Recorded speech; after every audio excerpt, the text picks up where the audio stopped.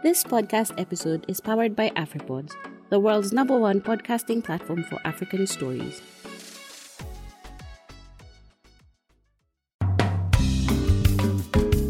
About 3 years ago, a 39-year-old mother of 4, Mary Wambui, was rescued out of a mudslide by her 2 sons. The then 7 months pregnant mother from Gitugi village in Mathioya, Murang'a County in central Kenya, was just a few meters to the famous Mathioya River. A landslide had struck in the middle of the night, killed her brother-in-law, broken her house into 2, swept away her cows, coffee plantation, chicken, and her entire livelihood. Hello there. This is your weekly Africa Climate Conversations podcast. I'm your host, Sophie Mbokwa. Today, I want to take you to central Kenya, specifically to Murang'a County, a county prone to landslides more than any other part of Kenya. But before I tell you more about Wambui, just a reminder that this episode is part of the ongoing Mental Health and Climate Impact series. This series has been made possible by a grant from the International Women's Media Foundation's Howard G. Buffett Fund for Women Journalists. The night of April 27th, the year 2018, is a night Wambui and her 2 sons would love to forget. The rain was heavy. The lightning and thunderstorms were thunderous. A landslide had hit her village while Wambui and her 2 sons were fast asleep. Her 3-roomed house torn into 2, separating her from her sons sleeping in the bedroom. It rained extremely heavy. I was asleep in the house with my 2 boys, and we didn't know a landslide had hit that night. I felt something shake, but I thought I was just dreaming. What made me realize something was amiss and woke me up was hearing the chickens squawking right under my bed, yet they lived in a separate pen. Just before I could make sense of my surroundings, my legs felt cold and I noticed there was water inside the house. Close to our house is a small natural stream. I thought a tree had fallen, blocked it, and diverted the water into my house. I woke up shocked and called out for my children. Luckily, they were awake. One of them was under a pile of household furniture, shocked. At the time, the mudslide was dragging us all to the river at the bottom of our farm.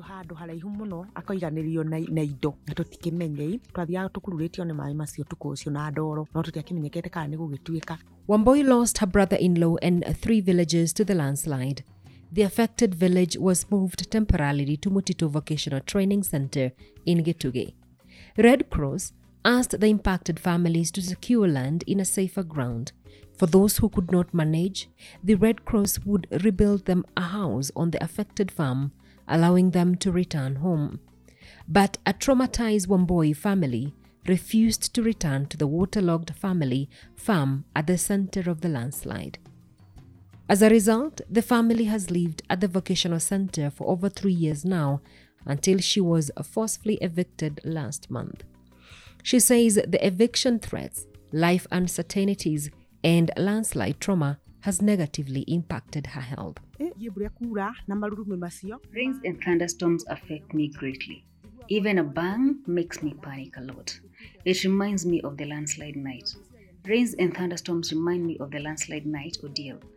Mentally, I do not feel okay as my heart beats too fast. I have been having constant headaches and regular fainting lately, which I didn't have before. Whenever people talk about the landslide, each time the thoughts start, my body weakens. That is when fainting starts. My children question a lot, especially now that we have been chased away from the school that we had sought shelter. Yet we haven't done any wrong. The doctor told me I am stressed over the landslides and events that happened after. The doctor advised me to avoid the thoughts, but how can I stop thinking about it? After the landslide, Red Cross were counseling people, but since then, I haven't encountered a counselor. The family lost their entire livelihood to the landslide. But how has life been for the family in general? Genson Minor, her 60-year-old husband, explains. Life is difficult now because I have children whom I can't support as I should. I had a coffee plantation, a house, and cows. Water swept everything away, leaving nothing behind. We were not as rich, but I managed to support my family livelihood with a farm income. The farm had assorted fruits, assuring my children of good nutrition-wise and food. I developed high blood pressure. I am currently on medication. Since the landslides, the soil retains too much water. The farm hasn't been productive. Maize dries up. The sweet potatoes aren't producing enough due to excess water. Before the landslide, the farm was productive. We planted and harvested maize and beans, and we harvested enough. We never had to buy food for our needs. Murang'a County is located on the eastern foot slopes of the Aberdare Range in central Kenya. The terrain is steep. Soils are loose. Over the years, forest land has been converted into agricultural land. Tea plantations have not encouraged tree planting, making the farms vulnerable to natural disasters like landslides. Paul Murage, the Murang'a County Meteorological Director, says between 1960 and 2015, about 60 landslides occurred in the county. But apart from the terrain, loose soil, what else makes this county so susceptible to a landslide? With the long rain season expected to begin in Kenya, what is rainfall and the landslide projection in Murang'a County? Here is Murage. The terrain of Murang'a, we have very steep gradient. Steeper, we have slopes and what. The types of soil is very rich alluvial soils. We call them alluvial soils. You can dig up to 100 feet, with a depth of 100 feet, with that gradient. It is the trigger for landslides mostly is rainfall. Most of the areas in the upper zone, that is areas bordering Abadeas, and even the middle zones, those are areas where we have very rich and deep alluvial soils. Now, the areas also receive the highest amount of rainfall. And per season, for example, during the March, April, May, for example, we are expecting more than 1,000 millimeters in 3 months or 2 months. There are some areas like Kigumo we record 200 millimeters within 1 day, and the Upper Kangema. So, and now the farmers in those areas or residents of those areas, they have converted nearly all the land to tea growing. And you know, basically, tea has fibrous. They are shallow rooted. So they have removed the deep rooted trees, paving way for the tea bushes. So with that, when the soils become saturated, and we have the tea bushes, which enhances percolation and infiltration to the lower route, the tea just move. And that's why the trigger, you have seen, for example, during the March, April, May 2018 long rains, which some areas received more than 300% of their long term. An area like Kagema received 2,200 millimeters of rainfall within 3 months, and they usually have a normal of 700 millimeters.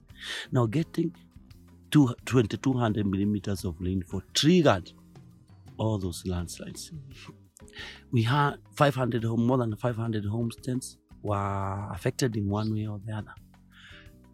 From 1960, from our record, we have lost millions and millions of tons of rich soils because of the movement, impacting very negatively to the agriculture sector. Because even we have fatalities. For example, during the March, April, May, we lost 6 people in Murang'a, and dozens were displaced. So there is the effect of climate change. That in Murang'a, statistically, when we analyze the data, based on, for example, the agglomeration from 1959, we have an increase in annual rainfall and increase in off-season. You are finding a very wet February or January. So that by the time, for example, this year, 2021, even today, my February 22nd, we are expecting this, which is very unusual. So the soils are still wet and they're increasing, the cracks are still increasing. So that's why we expect more landslide, because the ground and the increase in the population, which is necessitating the even habitation. We also have a trigger of landslide because of infrastructure that we are developing. We have 2 roads, Mau Mau and what we call Nyoka Nyoka Road, which are traversing the whole county and the upper zone and also touching the middle zone. With the types of soil we are having, they are now triggering landslides. Why? Because you have a lot of mechanization and you are cutting a slope so that you develop the road. And you see some areas 100 feet of just soils, topsoil, loose topsoils. That's why each season we are having the roads closed, debris on the roads. And that's why we're saying we need to climate-proof our projects. Because the moment we got climate smart programming, landscaping, because when you are doing an environmental impact assessment, you are looking at about possible what will happen in the future. Right, the meteorological office is advocating for what we call nature-based solutions because people have to get tarmac roads. Other than building concrete gabions, if we can be able to embrace bamboo, even some farmers are adopting napier grass, so that we direct the water to the lowest point and at the same time benefiting. Because even when, for example, in some areas which I have been able to visit, the concrete gabions, when the terrain is more, they add the weight. So they move, they also increase. So one of the few things is that we need to do a geological survey. And the Met Office, based on the history and also based on softwares that we are using, which are GIS, geographic information, GIS based, what we are called, like, for example, fact fit, forecast interpretation tool. We can be able, up to world level, to project, even using the tessers, the probable maximum amount of rainfall you can get in the season. So if you have that, which is the trigger, because they are rainfall induced, you analyze the type of soil, and then you look at other supportive, for example, the type of agroforestry which is being practiced. You can be able now to do a prediction with higher accuracy. That's why we are saying these villages. But for adaptation, what I can advise is that farmers we have been discussing with farmers. They are talking about when you intercrop deep-rooted trees with the tea, they create a canopy. But I'd like to throw a question to even researchers. When the deep-rooted trees, there is no competition of nutrients because the soils are deep and the roots will go down.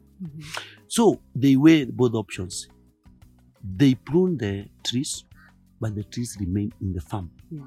Because the loss is greater when you lose the whole land, like what we have been looking, than the small percentage that you are saying is affecting the quality of your tea. So one of the few things is that we cannot force farmers, but we need to create awareness. But at the same time, we may put some legislation. In some countries like Rwanda, soil conservation is taken out by the government. In the years here in Kenya, even Central Kenya, the Minister of Agriculture officers, they used to come to your farm and advise that you have to develop this stretch. It's not there. In the release of March, April, and May, you say that you're projecting high rainfall that is actually expected. The question is, in terms of the GIS tools that you're using, in terms of understanding, are you able to project where the landslides are likely to be? Yes, our tool, as I said, up to world level. Because the tool, you will be able to really say, this is the maximum amount of rainfall that each area. Like what we have said, the middle zone will receive more than 700 millimeters. We also have the probability of receiving. We get the given the probabilities. But now, we also combine with the history of the village or the area, the rainfall, and the steep terrain. So when you combine both of them, you are able, up to village level, that this village is prone to landslide. For example, areas which already have cracks, and there is no water that is flowing to the river, where the rains are continuing, we are not seeing a recharge of rivers. So it's just accumulating in those cracks. So that's why we are saying we have advanced as an office. That's why even now, other than just forecasting, we are using our communication channels. Kenya Meteorological Department started Kagema Radio FM 106.5, purposely for educating and creating awareness of landslides in Murang'a County, upper zone. So we even have to employ people from those villages which are so that they will be our primary intermediary. Because when you go somewhere and you employ one of their own who comes from a landslide or a hazard area, they will be able, using their local language. Because meteorology as an applied science is so technical. So we have to coexist with the landscape, and to coexist, we have now to adopt what we are saying, the planting of deep-rooted trees, climate proofing our projects, so that a development should not come to trigger a hazard. Despite the dangers projected by the Kenya Meteorological Department, Wambui says the vocational school management has evicted her family out of the school. Minor sees a danger in returning, and he says his farm is easily waterlogged whenever rains strike. He's also afraid of a cliff atop his farm. He says this time round his family might not survive in case another disaster strikes. When it rains after 3 days, springs arise from the underground. As early as this January, the springs did show. The surprising thing, the ground would look dry, but whenever there is a crack, water dashes out. Even meteorologists who came after the landslide identified the water body is too close. I would not want my family to resettle on that land. Returning there is preparing them for death, because that landslide is not the first time. In 1961, the same land had a landslide. By then, we lived in a settlement. This is the second one. Mathioya River borders our land on the lower end. On the higher end, there is a cliff. I fear that as time goes by, those stones will fall. Wambui says the family has fundraised to secure land elsewhere. They need about 400 to 500,000 shillings to buy an acre of land. Unfortunately, they haven't secured the full amount yet. Asking us to return to the affected land is equal to casting us out to die, as the government does not care about our lives. No one can feel the pain. We felt the same way we do. The challenge now is losing on the building materials if we refuse to relocate. If the government must rebuild, it's okay, but we won't stay there. We're planning on buying an alternative land. We have fundraised, but did not manage to raise the money we needed. An acre of land we found in Sagana is between 400,000 and 500,000 shillings. Though we conducted fundraising, we have not managed to raise that amount of money. In the meantime, Wambui and her family of 4 are renting at Gitugi Center. Minor hopes that someday he will afford just a small, safe space to build just a homestead to shelter his family. As a human being, I think about where I am in life, the future my children have, and the ability I have to ensure they have a better life. These thoughts are depressing. If the house is rebuilt, my family will not return. I will be forced to live alone. If we do not stay together as a family, then that home will not be home. My son developed chronic headaches since then. He seems more affected by the life we are living now. We might not have had the best life, but we were better off. He relies on medication. I was told he requires a head scan, but I don't know where to start without money. My wish to people of goodwill, please help me buy a small land just to put up a homestead. That's my only wish. That was Minor, a victim of the 2018 landslide in Murang'a, Central Kenya, still struggling to find a place to shelter his family 3 years on. In case you want to reach out to them, write us an email, info@africaclimateconversations.com. Remember, this series is part of an ongoing mental health and climate impact series. You can access other episodes and many more by visiting our website www.africaclimateconversations.com or through Spotify, Apple, Google Podcast, or any other channel you access your podcasts. We're also very grateful to the International Women's Media Foundation's Howard G. Buffet Fund for Women Journalists, whose grant has made this series possible.